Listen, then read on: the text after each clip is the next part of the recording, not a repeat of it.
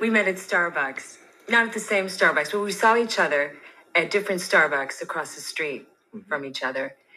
And Hamilton got up the courage to walk across the street one day and approached me. Yeah. I'd seen you at law school before. Yeah. And I know that sometimes I'd be in one Starbucks and then you'd be in the other Starbucks. And then I think maybe, I should go over to that Starbucks the next weekend, and then you'd be at the other Starbucks. So we kind of crossed. All right, welcome back. I'm joined by a very special guest. He is the man. He's one of the dudes that anytime he has something to say about recruiting or an evaluation, I stop what I'm doing, I read, and I listen. I'm talking about Jerry Hamilton, number one on the program, number one in your hearts. Jerry, thanks for joining us, man. Look, I like the tropical setting of your backyard. Yeah, man. Yeah, just working out in their little palapa, just having a good time, man. Getting used to the sunshine again, and in Houston, Texas, man. It's good. It's good so far. It's getting hot though. Nothing like Austin last week. It was 9 straight days over 100. You're starting to glow a little bit, Jerry.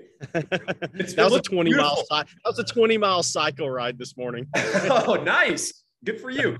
What's the heat going to be today? I don't know, like 97, 98.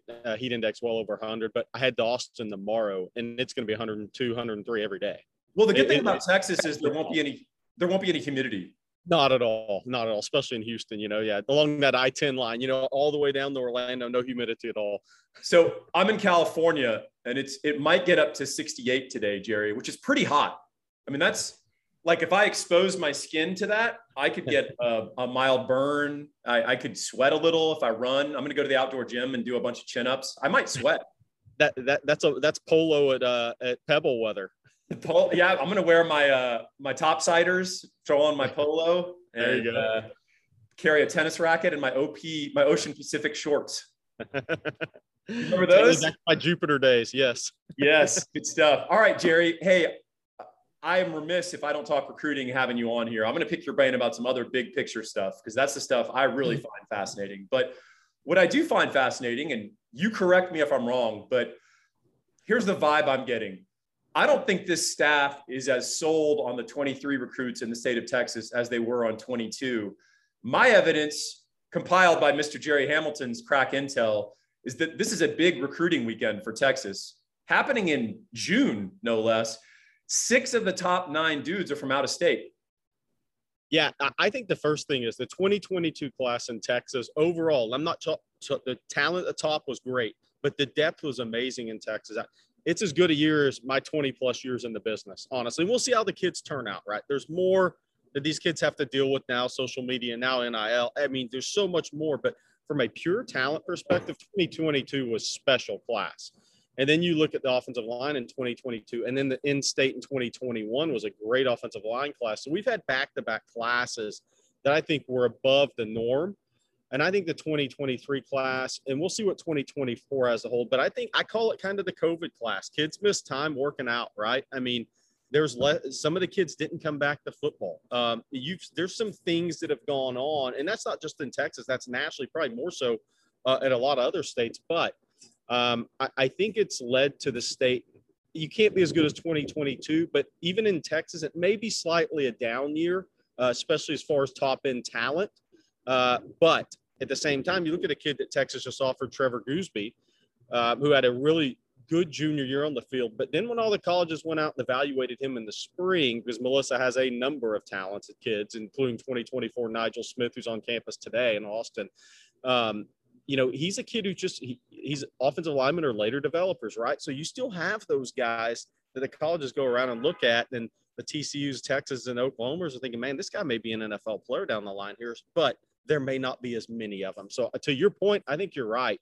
I think it's forced Texas to go look for the best players they can in the country that are the best fits and at positions of need, obviously, like a Sadir Mitchell coming in from New Jersey this weekend. Texas wants a nose guard. They need somebody that has a big frame to play over the ball. And so Texas having to go far and wide for those guys. But look, with the move to the SEC coming, you're going to see more Southeast recruiting, especially when you bring in Tashard Choice on the staff and the history of some of the other guys, Bo Davis, Kyle Flood on the staff. So you're going to see more recruiting from Texas over to the Carolinas in the future. Hey, that Jersey kid you mentioned, it caught my eye that he's a Bergen Catholic guy, which if you're not familiar with, I'm not telling Jerry this, I'm telling the listeners this. That's a really good program. Like they could go play football with Texas 6A schools and be just fine. They put a lot of guys in FBS programs. One interesting thing, that was Brian Cushing's school. Yes. They're mercenaries. So Yes. they don't feel constrained that they have to go to Penn State or even Michigan or Ohio State. Those guys will go all over the country. They'll play in the SEC. Yeah, I think New Jersey's always a great state to recruit if you have connections there because, look, Greg Schiano's going to keep a few more guys home, but still the top cream of the crop guys, you're going to have a hard time keeping home. And that's the same at Maryland, same in Jersey. Those are really good states to recruit because those kids will leave. And a lot of those kids, they've grown up watching the SEC win all the national championships. And with Texas saying, you know, hey, we're going to the SEC now, there's an avenue there. And Kyle Flood obviously was a head coach at Rutgers, so he can get you in the door on any prospect in that state. And that's what happened. And now Bo Davis is taking that one over, of course, as a D-line coach. And Sadir Mitchell's visiting this weekend. And Sadir, again, I think he's going to the SEC. You know, he visited Georgia May 20th, A&M the 3rd. He was at Miami the 10th. We'll consider that SEC kind of like Texas, right? And in that SEC region, that's where all the kids want to be if they can get there. And then he's got Texas this weekend and Auburn next, the 24th. So it's lining up that this kid's going to go to the South to play college football unless an Ohio State comes in late or Rutgers can keep him at home, which doesn't look like the case right now. Got a tropical storm blowing in to Houston. Hear that wind? I need it, man. It's just not when I'm cycling in the morning. It's drying you out and blowing beautifully through your hair. I'm trying not to be distracted, Jerry. All right. You be the first. Exactly. Hey, I'm noticing Georgia is in on every recruitment of every elite recruit in the country. I mean, it's Georgia, Alabama, and fill in the blank. Yeah. Obviously, they've been recruiting well for a while, but that national championship was the culmination. It was the proof in the pudding for Kirby Smart of, hey, I'm not just a talent acquirer. We're going to win a natty here. I'm going to put 15 dudes in the league in 1 year. Come to Georgia. That's become the new sell, the new sexy sell. And there's other reasons as well, but let's stick to the things between the lines. Yeah. There's no doubt. And look, Athens is a great college town. I don't know it was last time you've been there, but I went there a lot over the years in the business. Used to go to Georgia camp every summer. And it's a great college town too. I mean, so look, if Georgia and Alabama, I've said this before, not with you, but if they ever got on close to the same footing, Athens over Tuscaloosa for a lot of kids. Hell yes. And so if there's a small differentiator there, if you say, okay, well, we can win a national championship too and put all these guys in the league, that's a small differentiator that I think a lot of kids prefer Athens as a college town. That's not to say Tuscaloosa hasn't grown. It's not a good place, but Athens is one of those top college towns in the country. And so I think that's another little feather in the cap. It's an hour away from Atlanta. Yes, but a great city as well. So Georgia, that's why they were always considered a sleeping giant program, because if they ever got the right guy in there and won at the highest level, they have a lot of things outside the lines to help close those recruitments. And you're seeing it right now.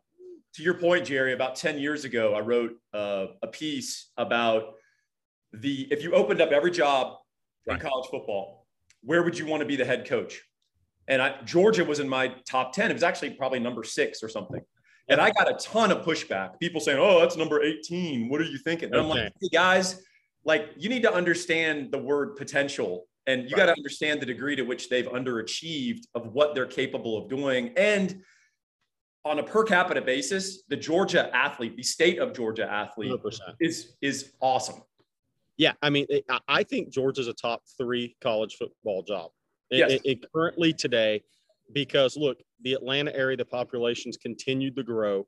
Amazing athletes in that area. But here's the thing about Georgia: you have quarterbacks, you have skill guys, you have big linemen on both sides of the ball.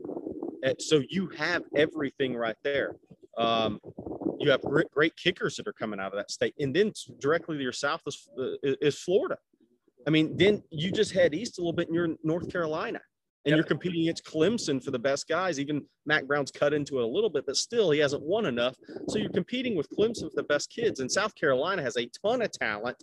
They just don't have as much of it as other people, but they have a ton of high-end talent in that state.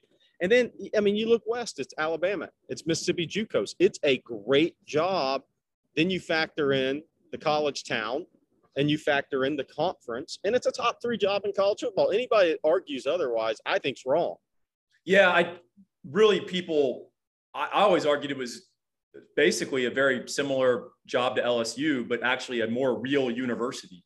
Right. Yeah. Georgia's become a decent school. Yes. Yeah. In a better college town. I mean, and if you look at it, LSU, to be great, and they have been, has to keep all those kids at home. Nick Saban's been the only guy that's really beat them on guys, and more on I-20 than I-10, because the kids in North Louisiana are a little more apt to leave and especially head east to Alabama. But LSU has to win in state. Georgia has to win a lot in state, but they don't have to win everything in state because they have so much talent surrounding them. When you can go to Miami, you can go to Tampa, you think about all the areas where all that NFL talent's coming from.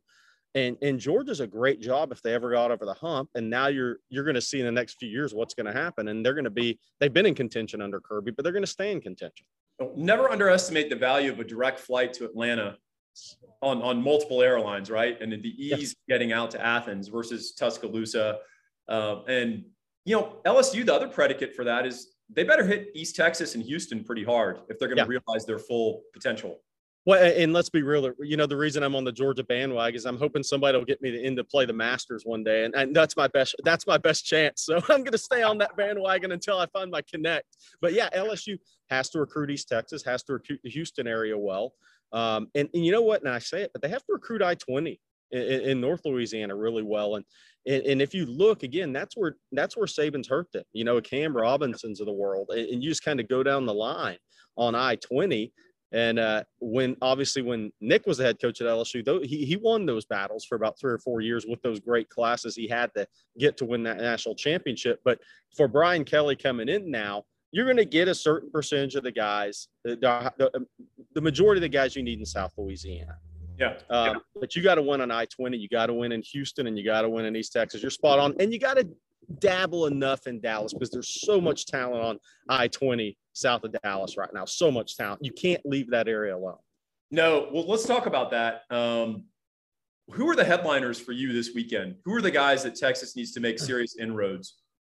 Yeah, I look at Hunter Osborne, same high school as Justice Finkley. I think Clemson did a really good job on that official visit. There was some chatter from people in the industry that's why he canceled Auburn. I mean, he's a kid at Hewitt-Trussville, is that Clemson did a really good job with him. Headed into June, Florida, everything I heard was Florida was the team to beat for Hunter Osborne. Bo Davis obviously has a ton of connections in the state of Alabama. And getting the kid on campus for an official this weekend is huge. I think Texas is going to be right there with Clemson, Florida, and Tennessee. He's got the Tennessee official visit, I believe, the 24th of June. He has not scheduled Florida yet, which is something to follow how long this recruitment's going to go. But I think Texas has to make up some ground there. It'll be a first visit out. I mean, obviously, Finkley has told Hunter Osborne all about Texas, but it's different when you come out there and see it for yourself. And then I think Sadir Mitchell's a big one.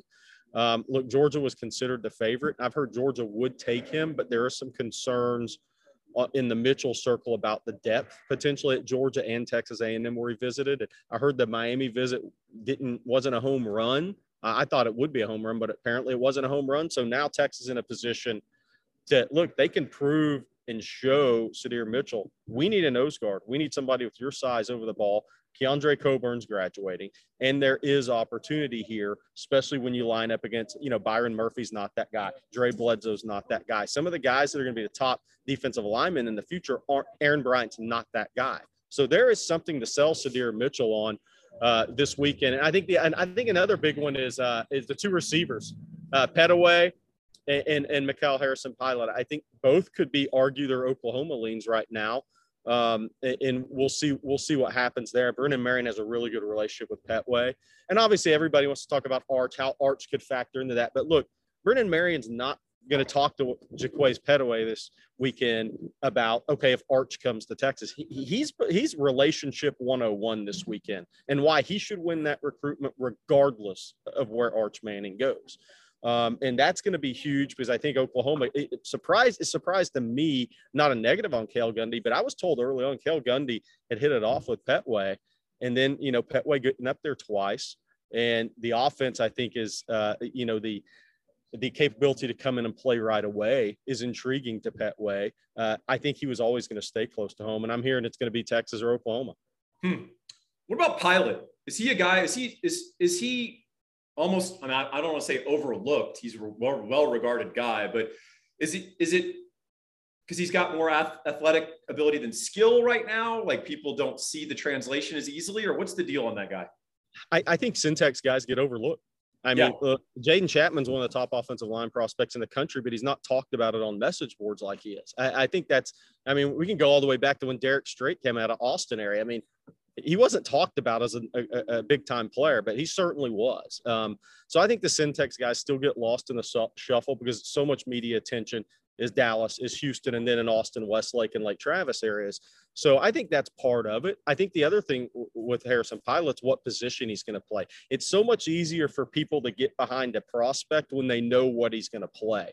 I think he's going to play wide receiver because that's what he wants to play. And Sarkisian and Marion taking over that recruitment, I think it's pretty obvious what Texas is going to play him at if he chooses to go to Austin. But I think that all factors into it.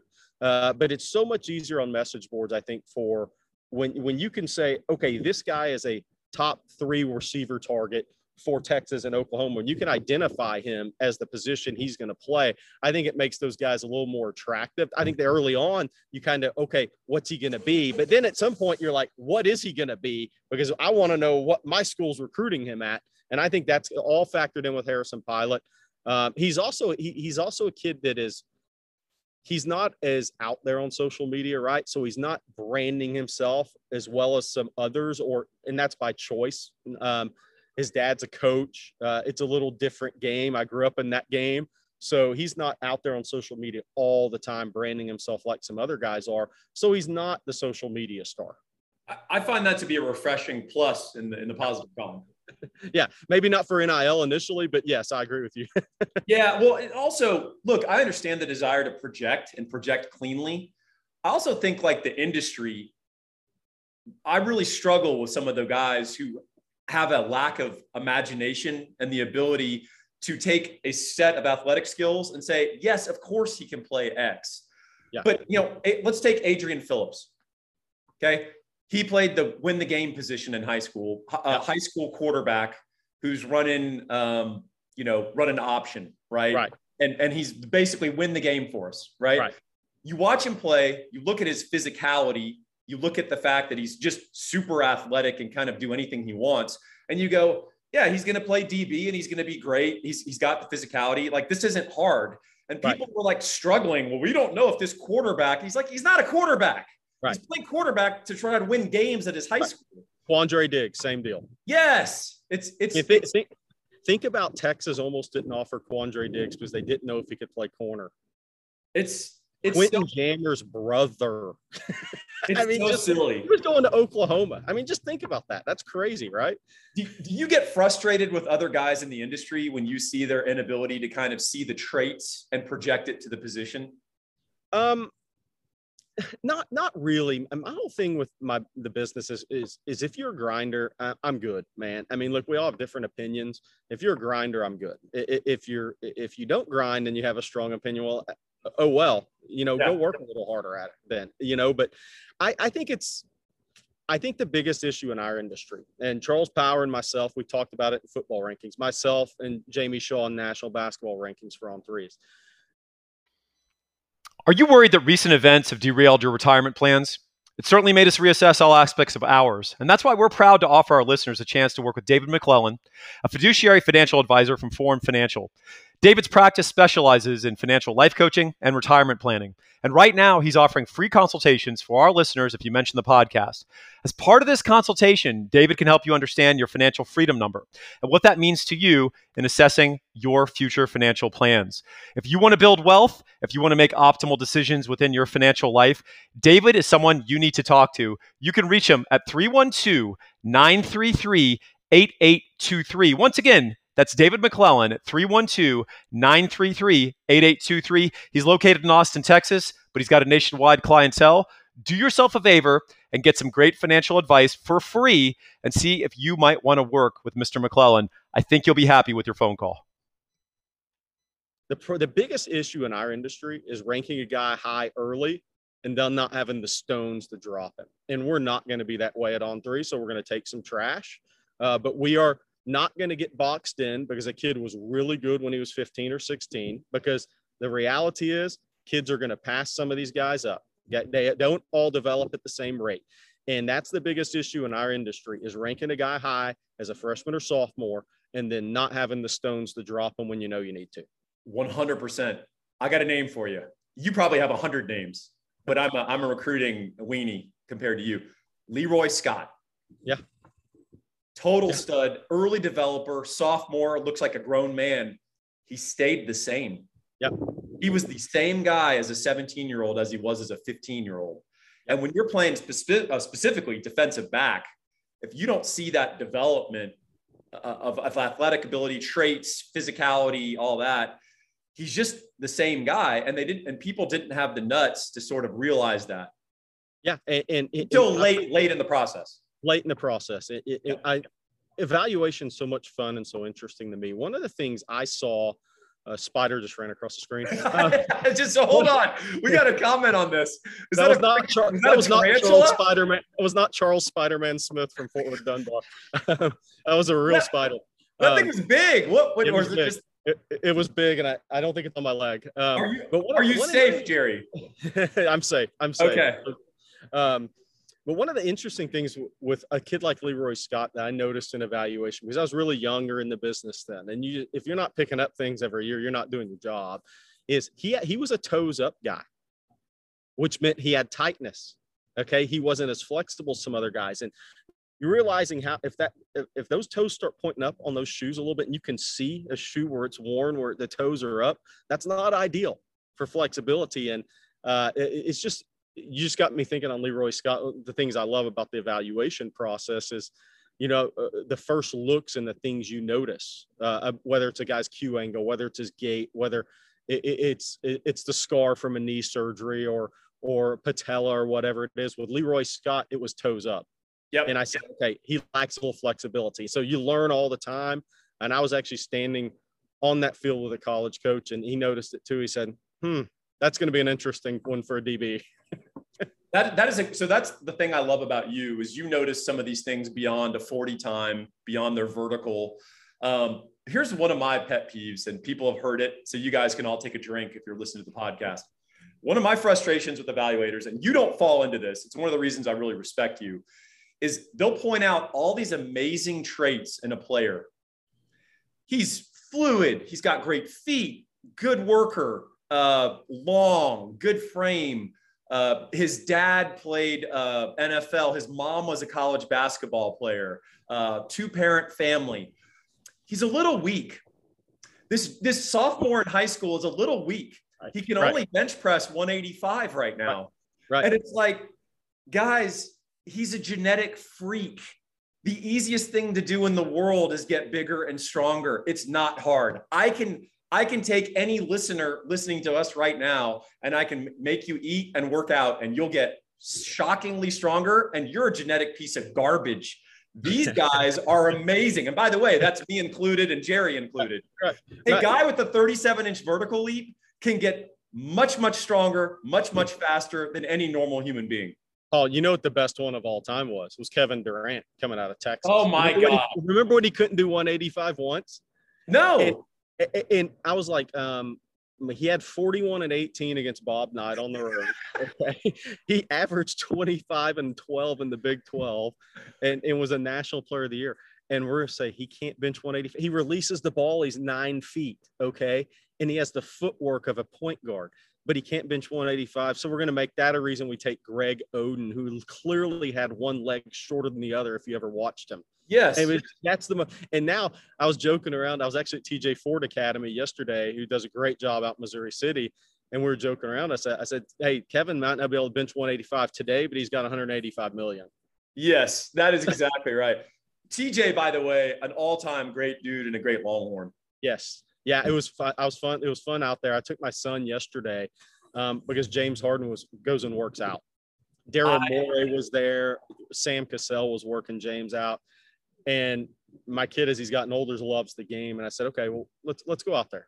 Let's watch a pro workout so you can see what it's really like. And so he had a great time with that. But TJ does amazing stuff for the young kids in the Houston area.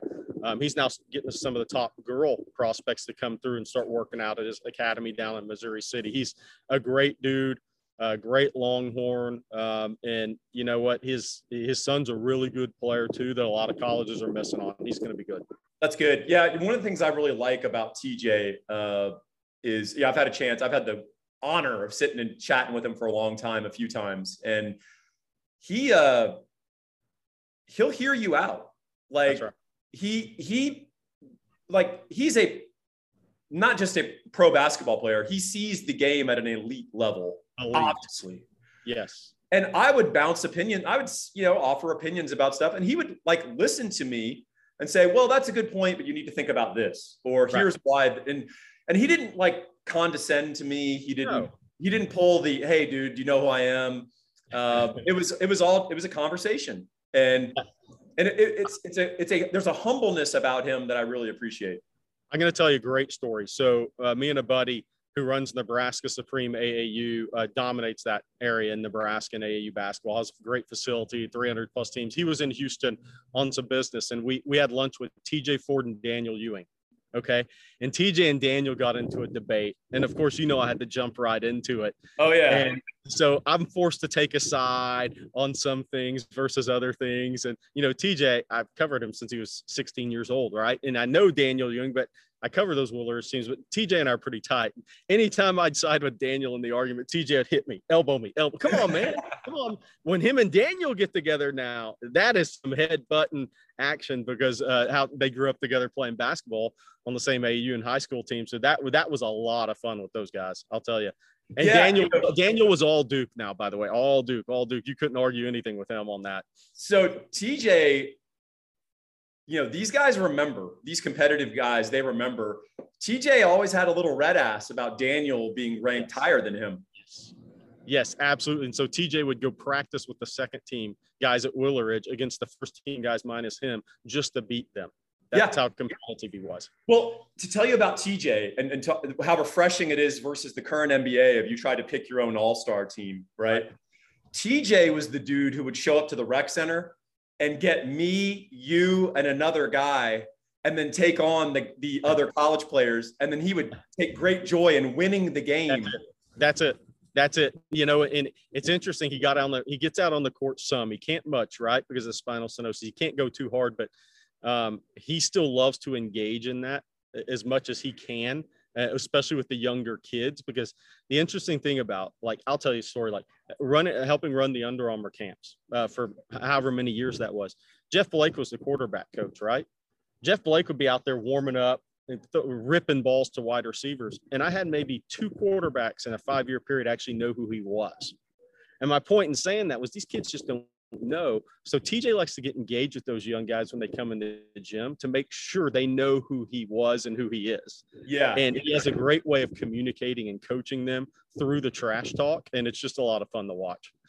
That is an interesting thing. And I'm going to sound like an old man here, but one of the things you and I probably shared growing up is we had an interest in knowing the great old players. And I don't just mean guys from our parents' generation. I mean, we wanted to know who Bill Russell was. We wanted to know, guys way ahead of us. I've seen old tape of Lou Alcindor. Right. When he was not the slow, bald guy walking up and down the court shooting his skyhook, but he was freaking making a steal and going end to end and dunking from the free throw line. Right. Yeah. To your point, Barry Sanders is my favorite running back. And people used to say, well, he's similar to Gale Sayers. That made me want to go watch Gale Sayers. Yes. Okay, what exactly are those similarities people that have more experience than I have are saying about these two guys, to your point? And that's, so you won't go and study Gale Sayers. I'll tell you a funny one. I was at Episcopal High School with Jalen Waddle when he was a junior. I was over there to see Marvin Wilson and all those guys, Walker Little, and then Waddle. I said, who you remind me of a little bit? I said, you're a faster version of him. And he said, who? And I said, Peter Warrick. And he said, who's that?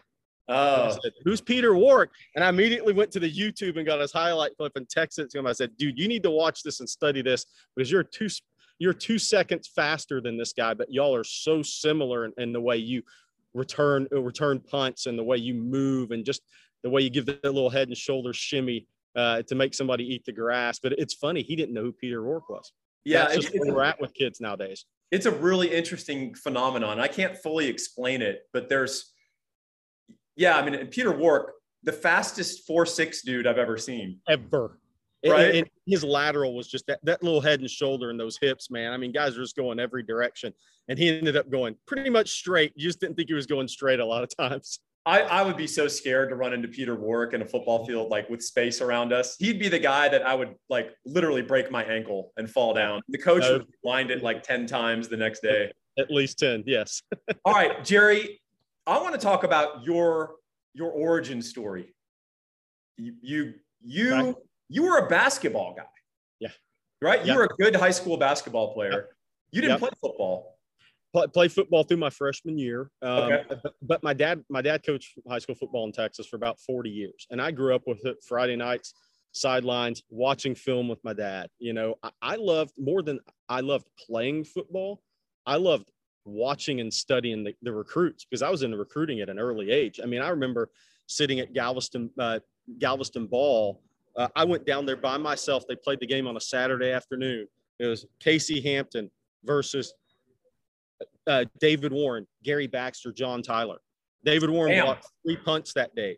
I went down there by myself, short drive, friends with the Galveston, but that's kind of how I grew up with it. Is I cared about watching the guys, the recruits, more than I did playing football. I love to play basketball. I mean, if I wasn't scared of my Achilles going there, something wrong, I'd play basketball now. But I'm smart enough that I've had 2 friends tear their Achilles. I'm like, it's not worth it.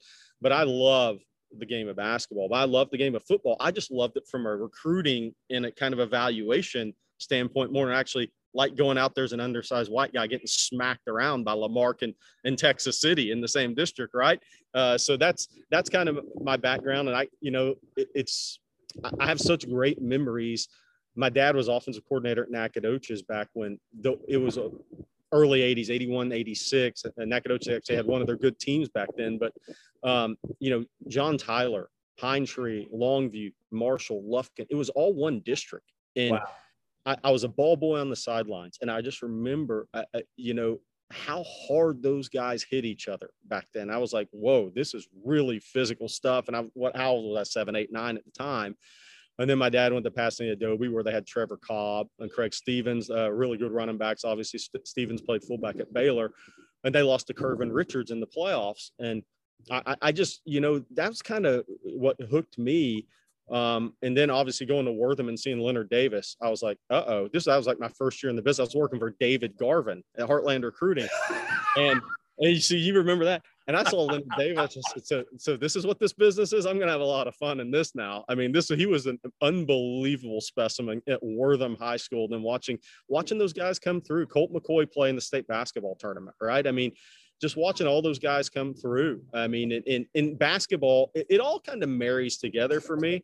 The basketball courts, I think, as good a place to evaluate football players as on a football field on Friday night. And I say that for 2 reasons.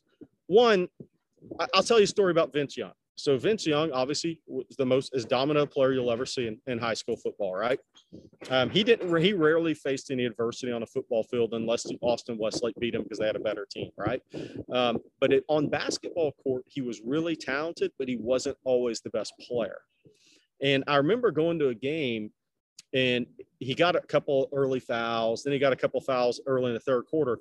And when he went out of the game, he went and sat at the end of the bench with a towel over his head and nobody could talk to him. And I said, okay, that's interesting about Vince because as great a talent as he is, if you only see him in football, you have no idea that, okay, he's not used to adverse situations on an athletic field or court. And he's going to have to get better at handling those.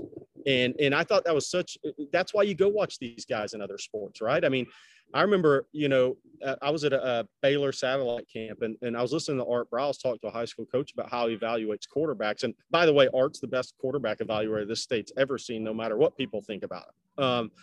Is he loved the guy that was the star on Friday night as a quarterback and was a member of a team, basketball, baseball, whatever. So he was a leader on a Friday night on a football team, and then he had to be a teammate in other sports and had to learn from that standpoint. Okay, watch another leader. Who's the leader of the baseball team? Who's the leader of the basketball team? And if that guy ended up being if a Jarrett Stidham ended up being the leader of a basketball team when he was the seventh man, that really impressed him along with the skill set. So I think, the other sports are so important. We've got to specialize with one sport, I think. And I think the best thing for these kids is to be the best at football and not be the best at basketball. Be a part of the team and actually learn how to be a teammate, and then learn from there. Okay, when things don't go well, I've got to respond to adversity on the basketball court, because you don't have to on the football field, much as talented as these kids are. There's so many gems in that. That is exactly right. Building a correct athletic temperament. Yep. You've got to be able to be the lead dog, and you also need to be able to be a sled dog. Yep.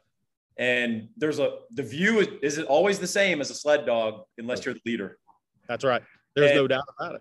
No doubt. And like, if people would have seen, if all of you guys would have been at that basketball game when I saw Vince kind of go into a shell where he was non-responsive to anybody and had a towel over his head, you'd have said, is he going to be as great as we think? Well, then you go back to football and you say, okay, yeah, because he's just like the best college football player ever. But it was so interesting to see him in that adverse situation. And I remember that's why to this day, Paul, and it may not be fair, but any D lineman that I evaluate or look at, I compare him to Casey Hampton. And it has nothing to do with Casey Hampton going to Texas. It has everything to do with Casey Hampton at 260 pounds as a sophomore, 280 pounds as a junior, 310 pounds as a senior. He never took a snap off. That guy played harder than anybody I've ever seen that weighed 300 pounds. And that's how you play nose guard on 2 world championship teams, and should be a Hall of Fame player. He had 2 ACL surgeries. I mean, that guy, yes, he was naturally strong. Yes, he could dunk a basketball flat-footed at 6'1", 280. Okay, I get it. Barely 6'1". Barely. But I get it. But the motor, the willingness to play hard, and to take every snap was adversity to him in college and the NFL, because he had 2 guys on it. Yeah. How many times was he blocked in college and the NFL?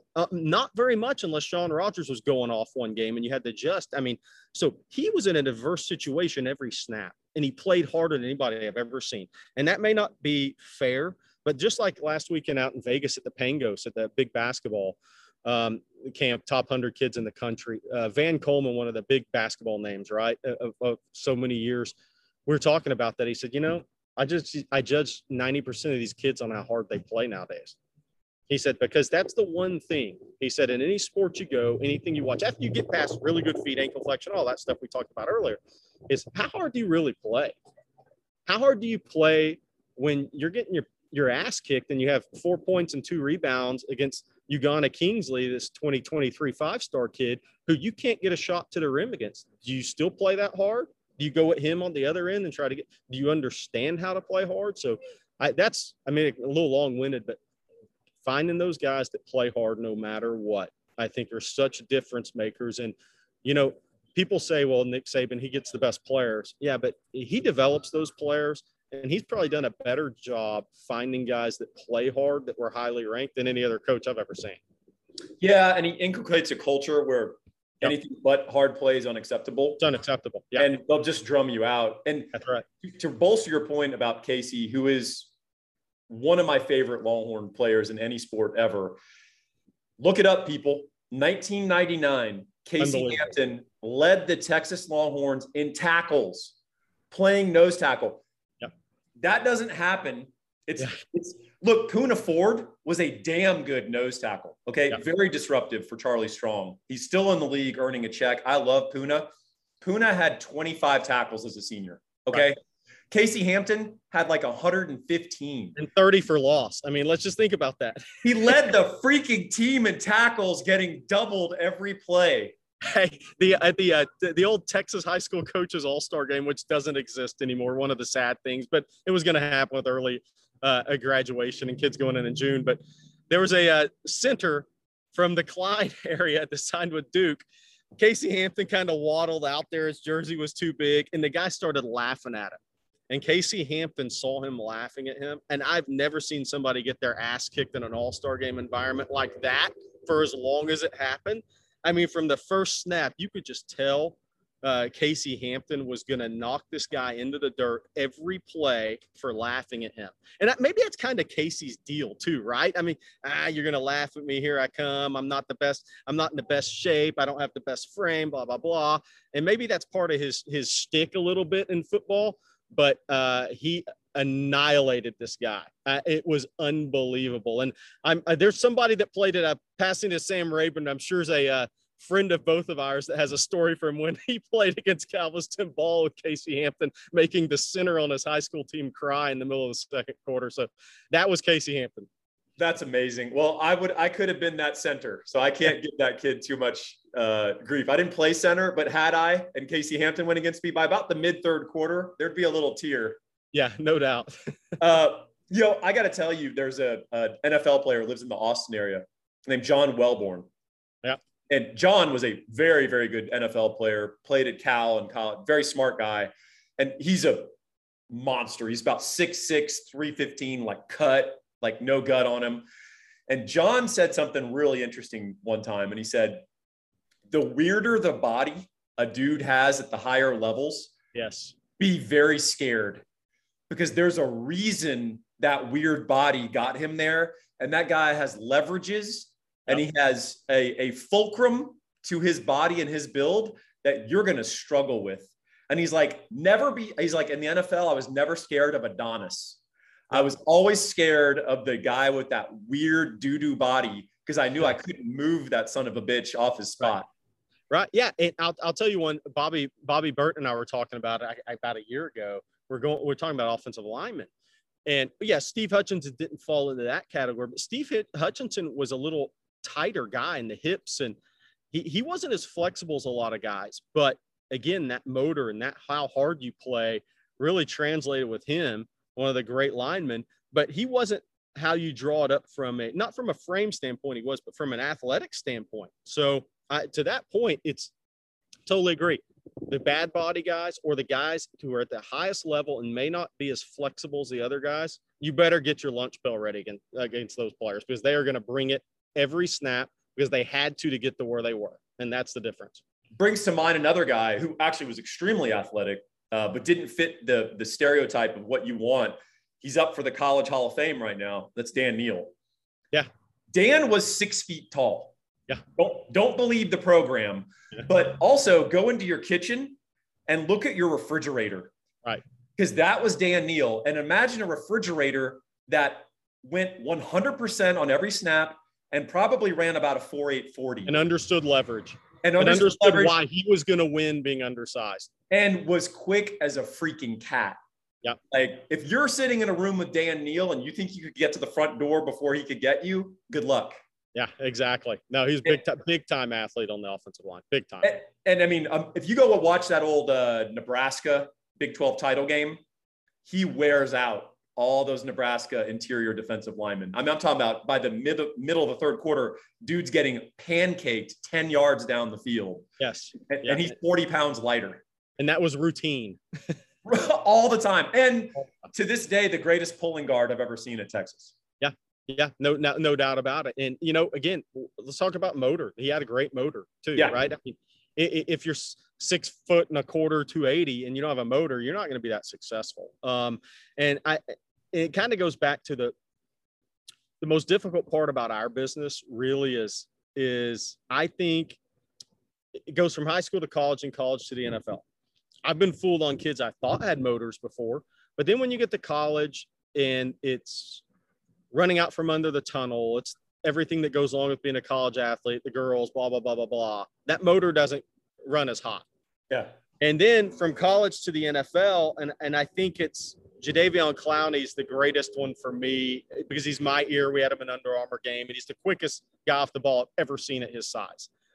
But then when you start making a lot of money, does the motor stop a little bit? Do you want to be a Hall of Fame player, or are you just like having all the cars and everything that comes along with being an NFL player? So I have been fooled by the motor before, for sure, on guys. And I think that's why we're always in exact science. You don't know how a kid's going to handle going to college, being a student athlete, especially now with NIL. I think we're going to see some real catastrophes out there in the future. I mean, I really do. It's going to be sad.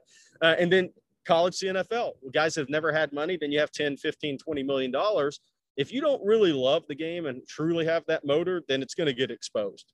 Well, I want to circle back on that motor because there's another type of classic recruit. We talked about the guy who's got all the traits, but he's weak and he's not developed yet, and how that deceives a lot of the scouts, not you. But there's another type on the other end I want to talk about, but I want to talk about motor. And here's my blatant commercial interest. This podcast is sponsored, and it's sponsored by a guy whose motor does not stop. He is the best damn mortgage broker in the state of Texas. His name is Gabe Winslow. You can reach him at 832-557-1095. He's out in Atascocita. Okay. Actually, he's in Huffman. Okay. Which, pretty sophisticated place, Huffman, Texas. Yeah. But Gabe does mortgages everywhere. If you're in the great state of Texas, you need to call this dude. He works his ass off. He's sharp as hell. He's got a law degree, National Merit Scholar coming out of high school.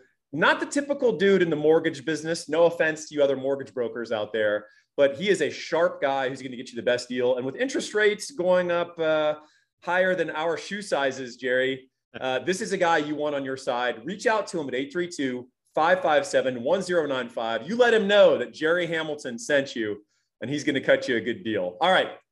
I want to talk about this other side of the classic recruit out of high school that's hard to eval. The fat kid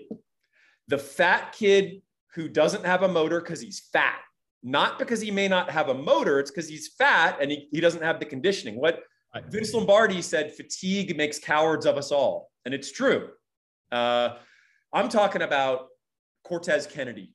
I'm talking about Russell Maryland. I'm talking about the fat kid, Warren Sapp, the fat kid who doesn't have a motor because he's too fat, but he's got those sweet feet. He's got these attributes that a Jerry Hamilton notices that the other people dismiss. How do you go about evaluating whether someone is lazy, on the field, because they're fat or because they just lack drive? Yeah, I think it's really tough. Like, okay, I can't pronounce the last name, but Samu, the D lineman at Atascocita in 2023, right? He's a classic case of that. When we had when I was at ESPN, we had Under Armour Elite Underclassmen Camp a year ago, March. He was 430 pounds, Paul. How can you be a good football player at 430 pounds when you're 6'3"? It's not. No. It's impossible. It's not going to happen. Now that he's down to 370-ish, he always had good feet. You watch him in drills, you're like, well, that was kind of impressive. But he could only play 2 snaps and he was out, right? Yeah. So that, to me on the high school level, kids that lose some weight on their own or make that decision, okay, I've got to get with this trainer. I've got to get with somebody who's going to help me because I do want to be a really good player and I don't want to piss this opportunity away to go to Oregon or Baylor or wherever Samu ends up. Those are really impressive guys to me. And that doesn't mean I'm going to have those guys the highest rank because there's still some stuff there, right? Because if you get the 400 once, you can get the 400 again. It doesn't take much. But, noticing that, I'll tell you another one is the kid from Smithson Valley, the offensive lineman, Colton Thomas, and committed to A&M. At our first time I saw him as head into sophomore year, 385, 390. He's down to 320 on his own. Wow. He's down to 320 on his own in a year and a half, 2 years now. So, and his dad's a coach at the high school level there at Smithson Valley. But this kid told me, I want to be really good. And the only way I was going to be really good is if I changed my diet and started working out a little bit more. And by that, he meant conditioning. But I think you see it with the big kids, right, that are really big when they're young. And so they're going to go one of two ways. They're going to drop some weight with their conditioning high school programs, and they're going to fool you, or they're going to really have a plan and stick to that plan. And I'll tell you one in basketball. How about Dexter Pittman? Dexter Pittman at Rosenberg Terry was damn near 390. And I remember running into Rodney Terry, and he was like, this kid's got a chance. We got to get him with Todd Wright, but he's got a chance. And I looked at RT, I was like, maybe. I see what y'all are talking about, but man, that's a long way to go. Well, that guy got down to 320. through Yep. 25 and ends up being a second round pick. So I also think that's a big part of it is where these kids go, who do they get with? And I'm not saying Todd Wright was the end all be all for Dexter Pittman, but he may have been. He was because the right guy for him. That's right. Exactly. And that's big too when you get to the next level. And all the plans have to be different for each player, right? I mean, and that's where we're at with nutrition programs and strength and conditioning now. You know, how long ago was it? 20 years, everybody did the same workout, right? You can't do that anymore. You can't have the same nutritional plans. You can't have the same workouts. It's got to be, there's got to be something set for each individual almost. You have to really know your guys and know their strengths and weaknesses and know what you have to do to maximize their ability. It can't all be the same workout. It can't all be the same nutrition. And I think that's where we're at in college sports now, which is going to help a guy like Samu wherever he goes. I think, you know, Oregon or Baylor today. So that, I don't know if I answered your question, but I think everything plays into it. But those are very difficult evaluations because, you know, you've seen over the years guys that drop down, but then once they sign, then they're showing up 410 again before when they hit a college campus.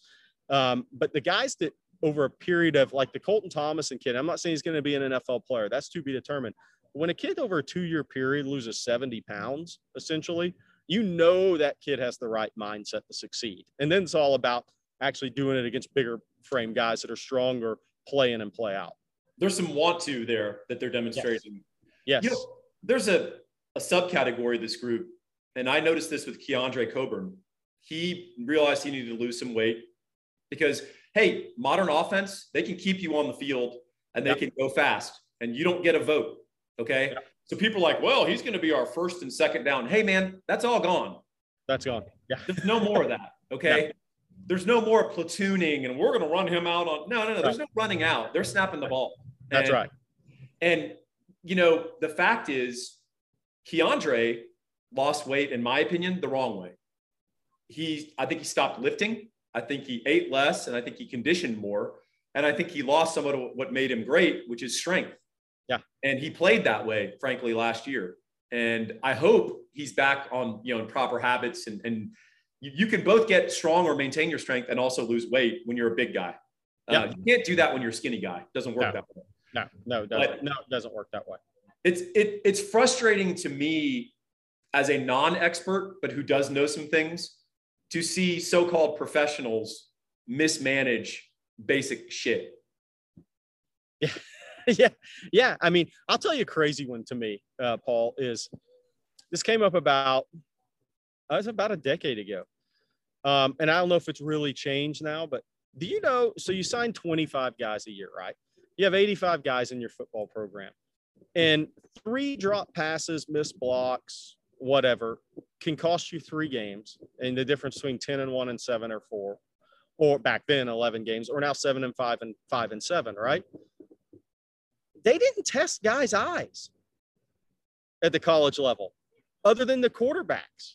Wait, like they didn't give them the full physical? And they did this eye test. That's all I'm talking about. I'm talking about a real dilation of eyes and testing vision for players. So you're investing, and this was a decade ago when this came up with the college staff. I said, so you mean to tell me these universities are putting millions and millions of dollars into athletics in these football programs, and y'all don't know if guys can truly see or not?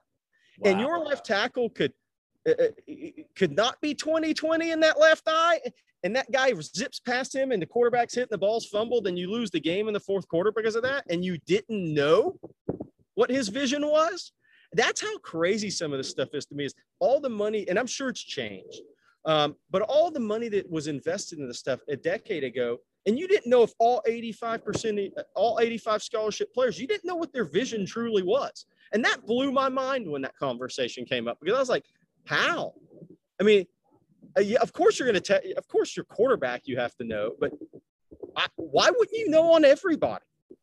Wow. I mean, it's unbelievable to me. So that's one of the craziest stories I have from this business, is you would think they have every T crossed and I dotted. And just a few years ago, they were far from it. Well, man, that's a great point. I mean, talk about a most basic elementary aspect of any sport, being able to see and have some peripheral, right? Well, here's another thing. Consider, and this kind of dovetails with something interesting story a guy I know told me, but you should test and examine for learning disability. 100%. And you should also test for how you learn, which is 100%. Some people are kinesthetic learners. A lot of athletes, look, TJ Ford is a athletic genius. Kinesthetically, he sees things on a basketball court that you and I don't see. Right. Right. Right. And I imagine you see a basketball court pretty well. Yeah. But he sees some angles you may not see. No, right? not even close. Yeah, exactly.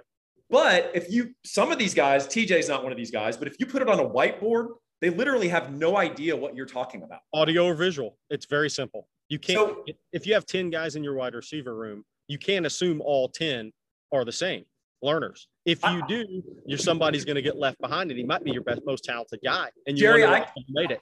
I can tell you definitively 3 of the 10 are pure kinesthetic learners. And if you set up some chairs in the room and said, you're this chair, when he lines up and this chair goes over here, you're going to run a dig. And the guy goes, no problem, got it. If you show him on the whiteboard, he's like, I literally have no idea what you're talking about. And he zones out. Yeah, exactly. I mean, and it's so true. And I think the NFL, from what I understand, does a great job of that. But it was this conversation, Paul, came up with a former head coach that's now an offensive coordinator and quarterback coach. And we had this very discussion that even if you have a room of 4 quarterbacks, they're not all going to learn the same way. And if you assume they do, your most talented guy and your best guy might get left behind. And you might wonder, well, why did he not make it? Well, you know why he didn't make it? Because you didn't know he was an audio versus visual learner. Well, there's the famous Brett Favre story. Like his 3rd year in the NFL, the coach is like, hey, when the nickel does this, we got to watch the nickel blitz here. And he raises his hand. He goes like, you keep talking about a nickel. What is a nickel?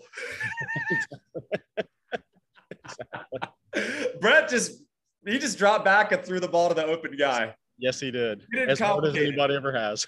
Oh my God. Can you imagine?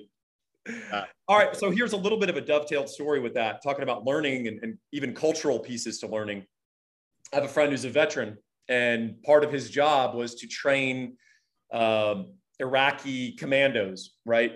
And he's a special operations guy, and they make what they call a sand table. They make a little model of like, hey, you go here, we're going here. Here's the Euphrates, it's to your left, whatever, and everyone's nodding. It's an honor shame culture, as many Islamic cultures are, right?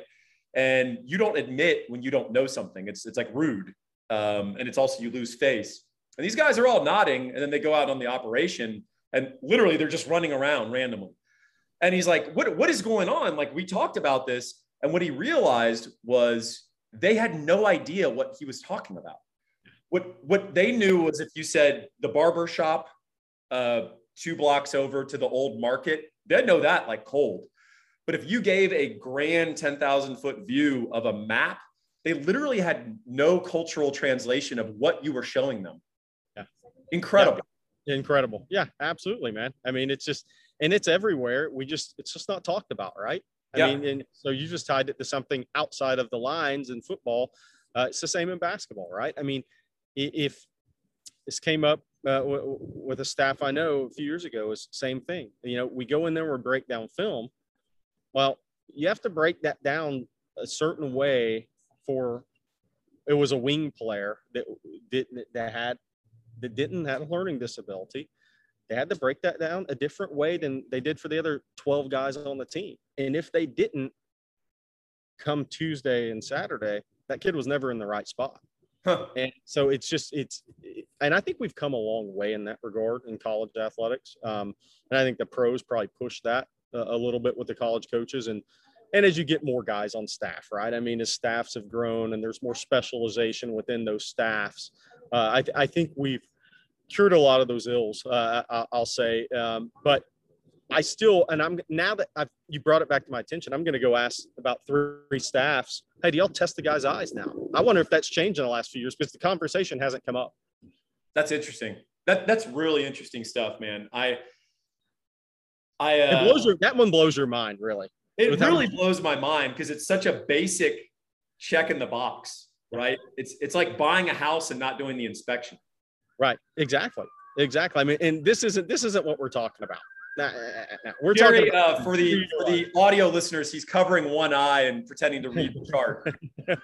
Yeah, Jerry's talking about active, engaged vision, your ability to have depth perception, peripheral, track a moving object. Sorry, it's not a parade. It's all right.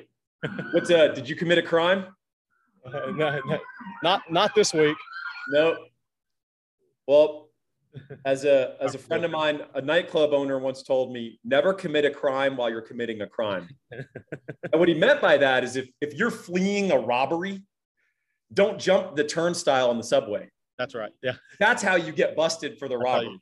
Yeah. Right. All right. Well, that's good advice for the criminals out there. All right. I'm going to end on this. I brought up the book, The Sports Gene. It's written by David Epstein. He also wrote a book, you mentioned this a little bit earlier, called Range. And his argument in Range is that if you want to maximize as an athlete, you have to multi-sport. You have to create off seasons to your primary sport.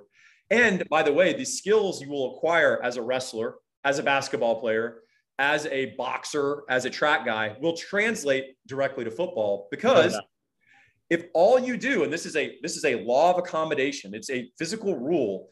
If all you do is your sport, you'll max out, and then you'll actually begin to get worse at your sport. And let me say that again.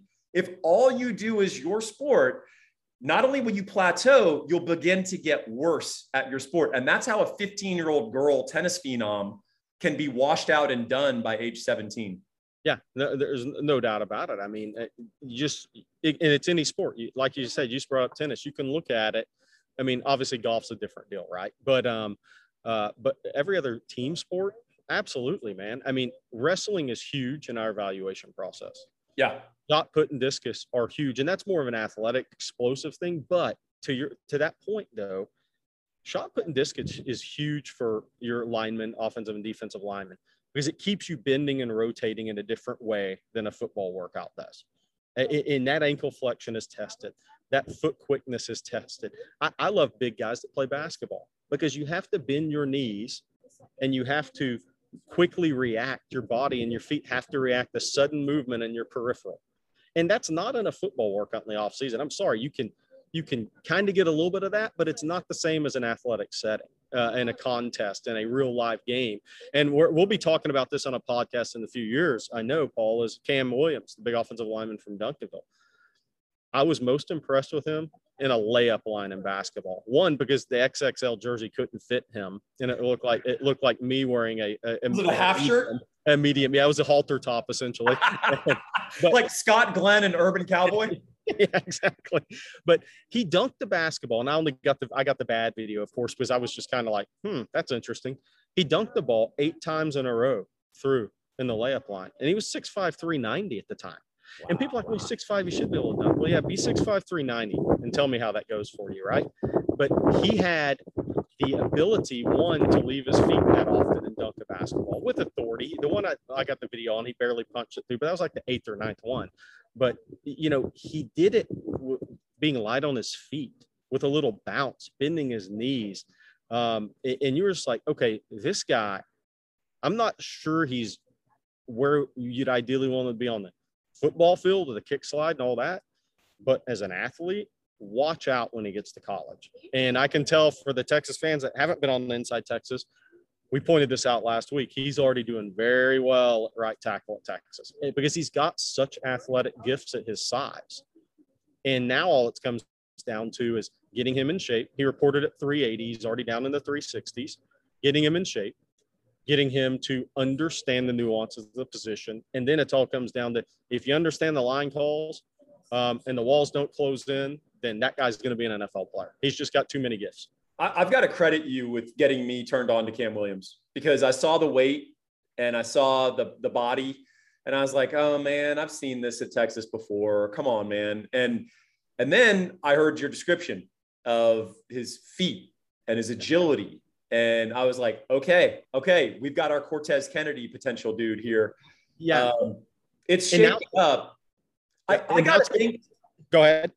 Sorry, buddy. I got to think he's going to be a little like some of those OU tackles.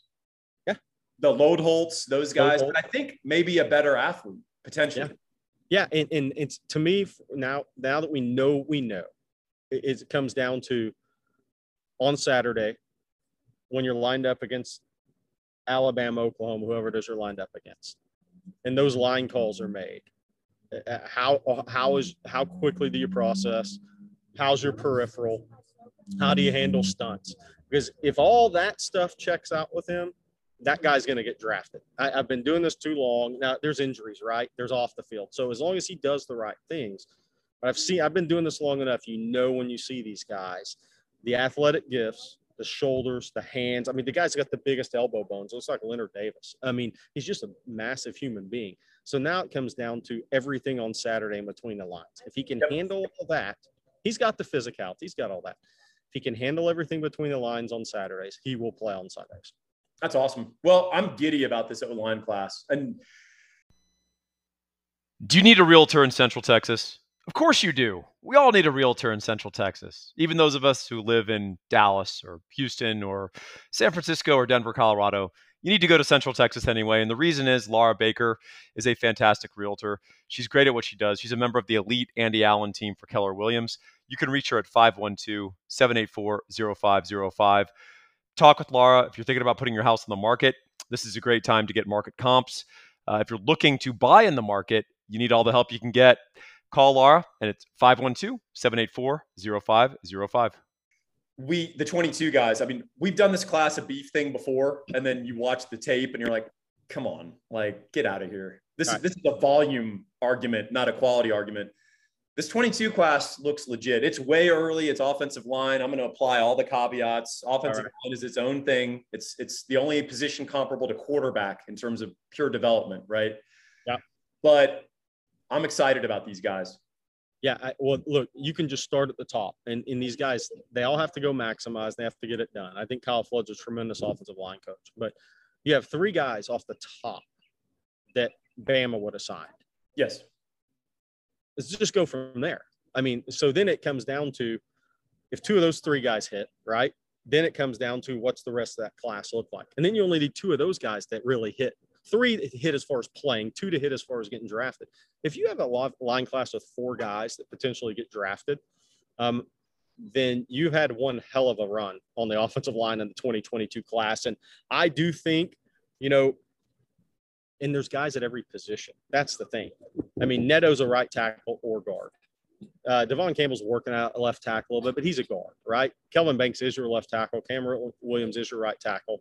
Cole Hudson's a guard center. Connor Robertson's a center who's got to come back from the shoulder surgery.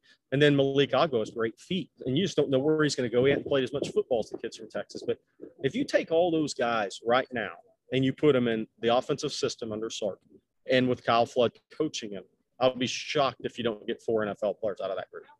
That would be remarkable. And that's exactly what Texas, you know, people say, when's Texas going to come back? I'm like, when we start putting offensive linemen and defensive linemen on the reg in the NFL draft. Yeah. Yeah. I mean, if you look, I mean, I think Clemson's one of the great college football studies in the last 20 years. They haven't had an offensive lineman draft in the first round since what, 80, 81? They've had some fourth round, fifth round picks on the national title team, but you can mask an offensive line, right? I mean, Colt McCoy, they got the national title. That offensive line was no NFL guys really on it, right? I mean, that really played. But you can mask offensive line. You can't mask defensive line. You have to have dudes. You have to have NFL players across the board at that position. But with offensive line, the difference is then if you start having those NFL offensive linemen and you have the NFL defensive linemen, then you start to play when it matters to me. I mean, and Clemson was so great at quarterback, running back, wide receiver, and tight end. They masked their offensive line and their scheme and the speed at which they played. But if you're really making the move to the SEC, and people can say what they want, I don't really care. If you don't have NFL guys on both sides of the ball in that league, you're going to get your butt kicked. I mean, that's just a reality. And so the offensive line class in 2022 was huge for Texas. I actually think they got some really good defensive linemen, maybe not ranked as high, but I do think this staff is on the right. They have the right plan and they're on the right trajectory and path on the front seven on defense, really D-line, and then offensive line. They have to address linebacker in this class, but I do think they're recruiting the right guys. and they signed enough for the right guys on the offensive line, obviously, and the defensive line. Now you just got to get edge and linebacker shored up, but they are recruiting the right guys. Now you just have to close. Yep, that's it. It's encouraging. Well, speaking of closing, Jerry, I could talk to you all day about this stuff, man. It's been an education. It's been long overdue. Read the Sports Gene. I'll do it. I would love to have a pod just talking about it because you're going to love it. I'll do it. It's stuff instinctively, and this guy, David Epstein, just breaks it down across all these different sports about, hey, Malcolm Gladwell, it's catchy, 10,000 hours. But the reality is you and I can practice all we want. We're not playing. We're not playing in the NFL or the NBA. No, we're not. And my son said that yesterday when he got in the car after watching James Harden work out. Seeing how big he was in person, he was like, "Dad." I was like, "Dude, that's why I brought you here." I mean, James Harden is smooth. He's talented, but he is 6'6" with a strong body. It's not even an athletic body anymore. But when you add that with the smoothness and the ability to shoot the basketball, we can't do that. We're never going to do that. Nope, not at all. Yeah, that is one of the shocking things if you ever sit courtside at an NBA game. It's not how tall the guys are or how fluid or athletic they are. You get that on TV. Right. They're big. They're big. Harden weighs 225. Yeah, Luka's the best one nowadays because I don't know if you've seen Luka in person. Of course. Yeah, he doesn't walk like an athlete. He's almost the opposite in the NBA. Numbers. He walks. You're like, this guy's not athletic, and he does. He's not the best athlete ever on the court. But it goes back to the Dan Neal thing. He's big enough, right, in the NBA. He out leverages everybody, and he beats them with footwork and a lower shoulder, inside shoulder than everybody. And when you do that with the court vision he has and the playmaking and the ability to shoot the ball, but he's the worst athlete on the court every night he steps out there. But he's overcome that because everything else is so technically perfect with his game and the innate feel. But he's the interesting one in the NBA for me because, wow, when you watch him, you're just like, not an athletic dude, but then he's the best player on the court. Well, and you could take a lot more banging and ouchies when you're 235 than 195. Yes, 6'8" and 235 helps. Yeah, it sure does. All right. Hey, Jerry, you've been awesome. I appreciate it. We got to do this again. And for Jerry Hamilton and Paul Wadlington, we are out. All right. Later. All right. See you, pal.